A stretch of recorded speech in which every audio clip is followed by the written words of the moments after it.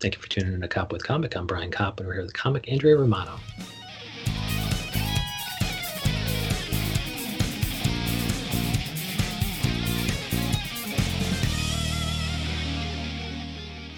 Andrea Romano, how the hell are you? I'm doing amazing, Brian. Oh, good. It's so good to hear because you're keeping us laughing through the quarantine online. You are the Andrea Romano because, of course, you are. Yeah, the Andrea Romano. Although I have the same name as a woman who was like a casting or a voiceover director, like in the 90s. Yeah, and you say on your Twitter, you go, yeah. definitely not the one who worked on Animaniacs or Batman. No. And I actually had to look that up because I knew about you. And I was like, yeah. I got to find this other Andrea Romano. Yeah, she's like famous amongst like like DC and Marvel nerdy dudes who send me messages saying, I just want to thank you for all your work. And I'm just like, I am not a 60-year-old woman. But you're writing for Cracked and you do sketch and things like that. And where, how have you been keeping busy during the quarantine as far as comedy is concerned? Well, I'm like a freelance writer, so it's like being freelance means you're just kind of like constantly looking for jobs. You're constantly looking for work and like ways to get paid for what you do. And I'm lucky enough that I do support myself on writing for most of it.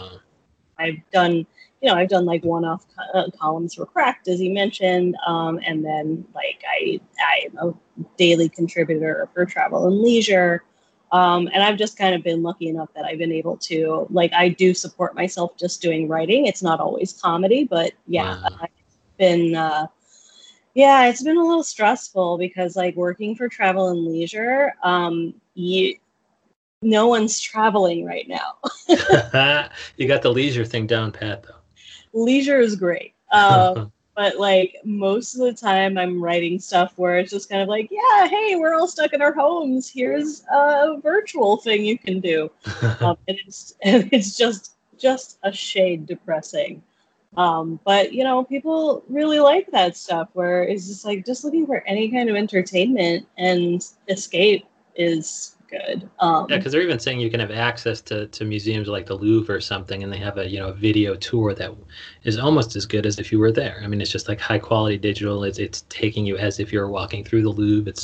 It's doing close-ups on all the great artworks. I mean, have you done anything like that? Just coverage of those kind of locations, those tourist locations that you can see remotely. Oh, I absolutely have. Back in March, I did a post that just kind of blew up on Travel and Leisure. That was it was all the virtual tours you can do through Google Arts and Culture. And like that was like it's definitely my best article, but one of the best articles that performed. You're probably the person who turned me on to this fucking phenomenon. I was like, what the hell? I can like see the You probably didn't know it, but it was me. The Venus de Milo. Yeah, so like doing all this thing takes so much hustle to kind of make sure you have all these irons in the fire so that like your writing actually pays for you to be both travel and leisure. But it is so funny because like your pinned tweet here, it talks about there are no hobbies, only side hustles. Here's my piece for Little Old Lady. And I love that. You're one of these people who's kind of making comedy out of the fact that you can leverage anything into kind of a side hustle. Absolutely. And honestly, I hate the side hustle culture. I hate the term side hustle. Because most of the time people's side hustles are the things they actually want to do, but like they have very little means to do it. Yeah.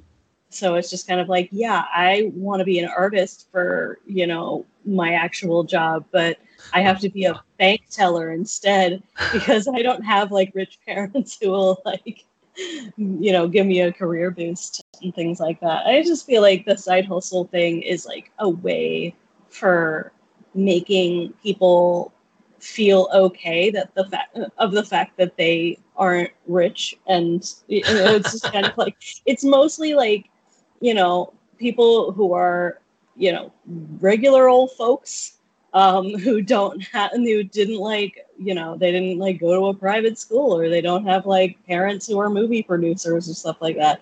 Yeah. So it's like, Yeah, I work. It's like, yeah, I work in data entry, but I also make films, and it's just kind of like, and we treat the films as if, oh, that's your hobby, that's your side hustle. No, You're that's your trying to love.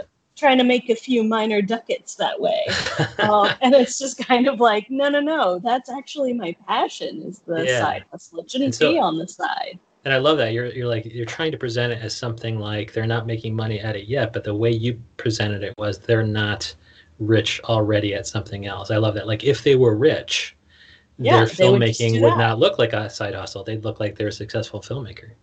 Yeah, exactly. Even Fred Armisen was talking about, there's all these specific little shops in Portland, like, one spoon, one saucer, like, that's the spoon and saucer store.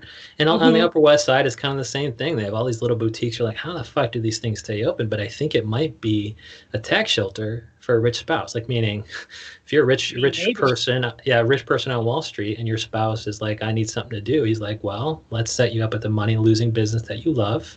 And if it doesn't Hmm. make money, it's fine because that will be kind of a loss so that we don't get taxed as much at the end of the year for my big time income. Oh, for sure. Absolutely. Like I live in Greenpoint, so that's like, I live like right between Greenpoint and Williamsburg, and there are just 1,000 cute little haberdasheries with little oddities and figurines and things in them. And I'm just kind of like, and nobody's ever in these stores. These stores are Yeah. adorable. They're adorable. I wish I could afford like $50 kitchen towels or whatever, but I can't. And so I mostly just go in and look at stuff, and that's pretty much most of their like business. I think it's just people who just want to be looky loos and look at all the pretty things that they have, but they don't buy anything because it's so overpriced. Yeah, and I wouldn't Um, even walk in there because I'd worry that he'd come out with $50 towels. You're gonna have that salesperson who hasn't seen anybody all day come chat you up, and you almost feel sorry for them, even though they're the one with a fucking expensive ass store in I know. Williamsburg. It's It's just like, how kind the of fuck? like, yeah, cut down on your overhead a little bit. Maybe I'll, but They're like, yeah, yeah, I wouldn't. Yeah, I would not enjoy that. I would not like. They're like, I didn't want to start a profitable store in Jackson Heights, Queens, or something. I wanted a pretty store that somebody else was paying for. And one thing I liked about your topics, you had a lot of, I have the comic suggest topics because I like to pick the ones that I also am into. But one nice theme of yours, if I could kind of read, was mhm. being healthy even though everything is trash, freelancing, looking for jobs even though everything is trash, being funny online even though everything is trash. I thought the trash thing is hilarious. Like, is there any like for me, I tend to think, and one of the reasons why I'm not doing stand up is because I'm not very interested in like looking at my life too carefully because it's almost painful to look at too close up. And like everything in society, it's like nothing is really new to me, maybe because I'm a little bit older, but like there's nothing really worth talking about that wouldn't annoy me too much to get on stage nightly to do it. So it's just Mhm. like, and even like that's why I don't really have passion for politics because I can see points. I'm a lawyer, so I could see both sides of every fucking issue. And Mhm. like, really, I'm not passionate about anything because everything has its fucking flaws. Like, yeah, tell me the Andrew Romano theory behind everything is trash because I love it. Well, it's just kind of like I've always been kind of like, uh, I wouldn't say that I'm a pessimist. Like, I do think I'm an optimist. It's more of like, I feel there's this really funny guy who's like a YouTuber who used to work for BuzzFeed called Shane Madej, and he calls himself existentially grounded, and that's what I call myself. I'm like, yeah, you're right, Shane.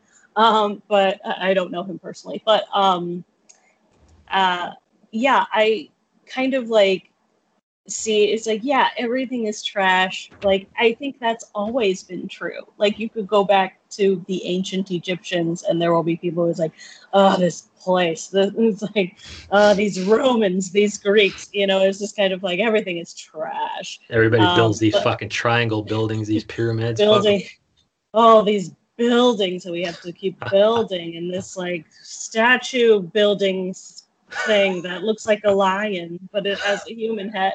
It's like you're gonna um fool people with this lion building. yeah. Are they gonna think this is a lion? Oh, people won't be talking about this thousands of years from now.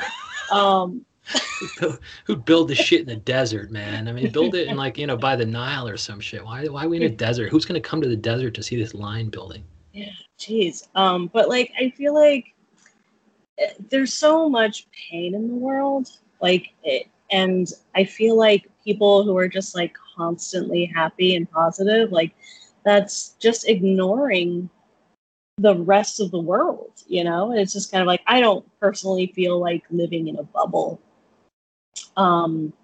So it's just like, and I feel like that like positivity culture where it's like, just be happy, like that is toxic to me, because it tamps down all those bad feelings. Like, we're humans, we're allowed to feel bad feelings.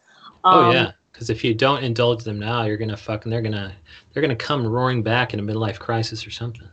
Yeah, and I've gone through years of therapy to realize this. So listen to what she's saying. She's the Andrea Romano, damn it. I'm basically a therapist. I love it. I can get all my therapy secondhand through comedians. Yeah, absolutely. Absolutely. We're all always in treatment, so we know some things. And I think that like for me, I'm never too negative and I'm never too positive. And one of the reasons why I don't get too negative about all the awful shit that's going on is because I'm relatively powerless.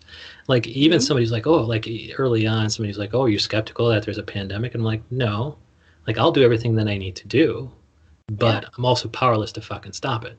Like, me gnashing my teeth about how X, Y, and Z is happening. Like, no, I can only put on a mask and stay at home and not interact with people. I can't fix this fucking shit. So me not caring about it is not because it's not, worthy of my care. It's because I have no power to do anything, even if I did, agonize over it all day long. Yeah, you really only have power over yourself. And I wish more people took that seriously. Like, I would love it if I could. Like, I personally don't harass people who are wearing their masks wrong, because I don't want to like get hit in the face. It's like, I never know what kind of anger level we're dealing with when it comes to strangers. But it does bother me, because it's like, I got sick in May. And I had all the symptoms, and the antibody test ended up being negative, but those are also very wrong, and my doctor told me so. Okay. But like, the fact that, and like, I've actually been sick more in the last like 5 months than I have in over a year. Really? I've just been getting all these viruses and all this like throat and upper respiratory stuff. And is it because your your immune system is compromised because you haven't been able to kind of be out and be active, or no? Possibly. I have no idea. I just know that I have like had, just like a week or two ago, I had like a pretty angry virus that like made my tonsils all bad and like all that stuff. I won't go into detail. But like, I was just kind of reflecting on how it's like, I haven't had like an angry virus like this in like since I was a teenager. Like, been sick, like totally like can't get out of bed type of sick. But I love it because you said being healthy, even though everything is trash. Like, do we think like even if you had eaten better foods or something, it wouldn't work because foods are shit anyway now? Like, they breed, I guess it's not breed carrots, but I guess they breed carrots for what they look like rather than what they taste like or what their nutrient level is. True. And like, there's that whole thing about how like bananas taste differently than they used to. And that's why artificial bananas, like tastes fake to us, because our bananas that we have now, like within the last 30 years or something, are different. But yeah, I'm like, I personally don't really believe in like, you have to, because like, look, we're all mortal, and eating kale every day and all that stuff is depressing, and it's really not going to stop what will eventually happen to all of us. But so I try to be healthy, of course. Like, you should always like be taking care of yourself, but I don't worry too much when it comes to days where it's just kind of like, I am just going to have some fried chicken and cry and like just deal with it, because the like, thing you think is going to kill you is not the thing that's going to kill you. yeah, You're going to, exactly. we are all going to die of something, and it's probably not the thing we expect. Exactly. And I personally think that I don't see food as medicine or food as fuel. Right. Food is so much more than that. It's culture and it's history and it's flavor and it's all these other things. Oh yeah, like I'm a food addict myself, and stuff. To me, it's like the only thing that makes life worth living. But like I think I read an article recently where they were saying something like they finally did a study of people who fasted between, I don't know, 34 and 58 hours, and they're saying at hour 34, there's a surge of all these fucking things in your body, substances in your body that are good for you that nobody knew. Like, and they might be antioxidants. Like, so all of a sudden, all these anti-aging things kick in, and so you don't have to consume these things to get it. Like food is medicine. It's almost, you could just fucking not eat for 34 hours, and all these things would naturally surge in your body. But to Sure. me, it's just like, although I could, although I've done that and I've had successful diets and successful fasts and things, it's just like, that's not really, life is not full enough of cool shit that's not trash, as Andrew Romano would say. Like even online comedy, you said, one of your topics is being funny online, even though everything is trash. Like very quickly, I only follow comedians pretty much. I only retweet former guests, and there's about 100, 170 of them by now. And so if something happens, chances are I'm getting the funniest joke on that thing in about 5 minutes. Like meaning three or four different people are joking about the same thing, probably from different angles. But then it's like anybody who's coming with the 10th joke, I'm just like, no, I've seen that. So at some point, that's trash. Meaning the 10th joke, that I've already heard 3 minutes earlier, is going to be trash compared to the first joke. And so explain to Andrew Romano everything is trash with respect to being funny online. I mean, there's so much groupthink online that it's like it's hard to come up with a really fresh angle as much as you might try. You just kind of have to make it your own. And honestly, it's they say that the recipe, the secret sauce for comedy is tragedy plus time. And so obviously I never want to be super duper mean. I never want to like punch down. And so like I have like certain rules when it comes to like making jokes where I don't want to make jokes about things where people died during them. I don't like to make fun of children unless it's kind of like, look at this silly kid who like was jumping on a trampoline and did a crazy thing. I don't know. Right. But like, I don't like to make fun of children. I don't like to make fun of people who are like powerless in their situation. And that's the definition of punching down. I mean, it's so hard. Like, as I was saying before, it was just kind of like, the world is full of awful things. And sometimes, and especially recently, like, especially within like the last 4 years, so to speak, it's been so hard to be funny and want to be funny, because it's just, everything is trash, it's like, and things just keep getting, it feels like things just can't get worse, and then they do. And how do you come up, as a freelancer though, knowing that there's already people on staff at certain places who are made to immediately come up with the first and second takes on something, how as a freelancer do you pick what's actually going to get accepted? Like, are you like, okay, well, let's look at the third angle on this thing. Like, my first two thoughts on Trump were, first, that he's orange, number two, his hair is weird, the third is blah, blah, blah. Like, do you find yourself like not submitting the first and second thing because you think they will have already been written on by the time you pitch? Absolutely. I have I've had a couple of really great satire teachers, Jessica Matolo and Caitlin Kunkel, who I just did a workshop with. They are involved with the Belladonna, and they, like both of them and they're also involved in Second City. Both of them, their advice was, when you're brainstorming, just write down whatever you have, but the first two ideas probably not the best idea, probably not the best angle, because other people have probably thought of it too. Yeah.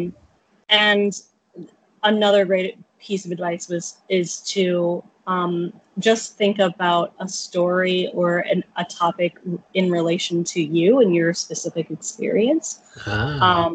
And that is usually what breeds a really good angle, because it's like, you're you and you've had your experience in life and you have your own identity.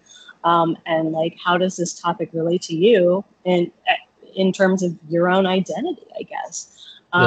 And that's always really good advice, is to, they say, brainstorm in abundance and then go, hone it down, Yeah, like two different brains. One is the writing brain, one is the editing brain, and you shouldn't let the editing brain kind of interfere too soon in the process to fuck with your writing brain. Right. And it's almost like the same like writing advice you get. Like, this quote is attributed to Ernest Hemingway, but I don't think he actually said it. But write drunk, edit sober. Write drunk, edit sober. I fucking love that. And then, I mean, do you find yourself like, so I guess, the first two thoughts are probably not that original because everybody will have that same thought, but you can also, attack the third and fourth idea, but you can also probably attack those first couple ideas either through the personal lens, like you say, or have you ever been like, let me now take the other side of the first couple ideas? Like knowing that everybody out there is going to be trafficking in ideas 1 and 2, let me get the counterpoint ready for ideas 1 and 2.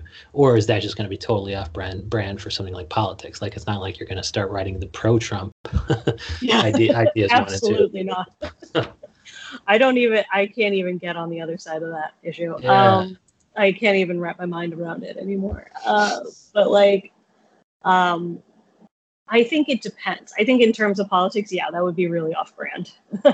Yeah, but with other things, you could take the first couple ideas. But with other things, you could try to, and you could like, satire, comedy writing and satire, it's a lot about like kind of bending certain topics around what you think and how to get your point across without it being, and so it's like, most satire, you should probably read it sarcastically. Like, it's like, you should never write something that feels too real.